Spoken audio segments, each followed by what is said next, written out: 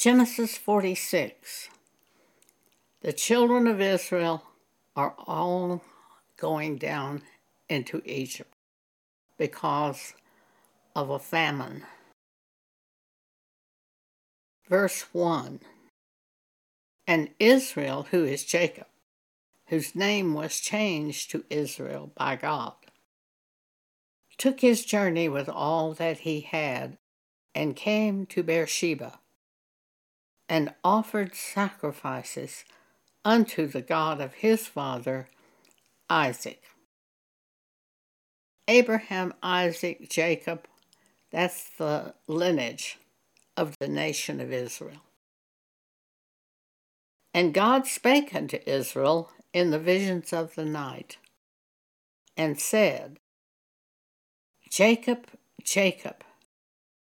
And he said, Here am I. And he said, I am God, the God of thy father. Fear not to go down into Egypt, for I will there make of thee a great nation. I will go down with thee into Egypt, and I will also surely bring thee up again out of Egypt. And Joseph shall put his hand upon thine eyes. And Jacob arose up from Beersheba, and the sons of Israel carried their father and their little ones and their wives in the wagons which Pharaoh had sent to carry him. And they took their cattle and their goods, which they had gotten in the land of Canaan, and came into Egypt, Jacob and all his seed with him, his sons and his sons' sons with him, his daughters and his sons' daughters, and all his seed brought he with him into Egypt. There were 70 that came down into Egypt.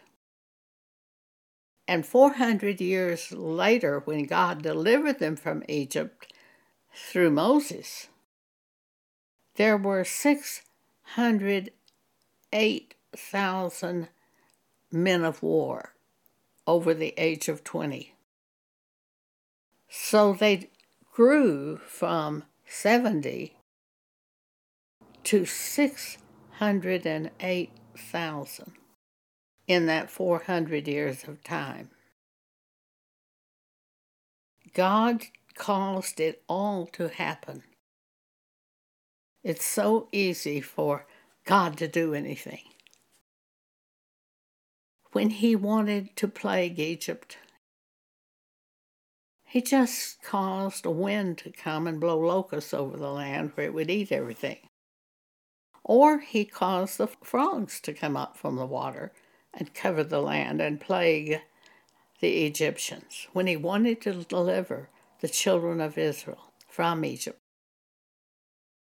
He just caused something to happen. At one point, flies covered everything. He caused a wind to come in and cover the nation of Egypt with flies. And the 10th plague was the one that drove Israel out of Egypt. God sent a destroying angel to kill all the firstborn of Egypt, man and animals. All firstborn were killed that same night. But he had the children of Israel to put blood over the doorpost of their house. And when the angel of God, the destroying angel, saw that blood, they passed over that house because it belonged to a child of God.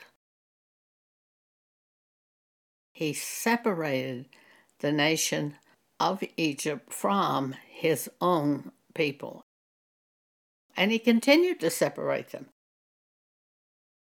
When he caused us to be born again, he gave us a new heart and a new spirit. But he didn't give our friends a new heart and new spirit. And guess what? We really ended up having nothing in common with the people that we'd run around with for 20 years or 10 years. And we no longer wanted to be with them.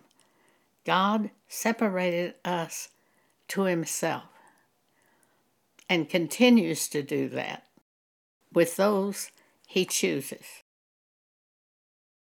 And he doesn't choose us because we were good. One time my aunt said to me, "I always knew you'd never do anything wrong." I did everything wrong. She saw me by faith. She saw what I would be, not what I was.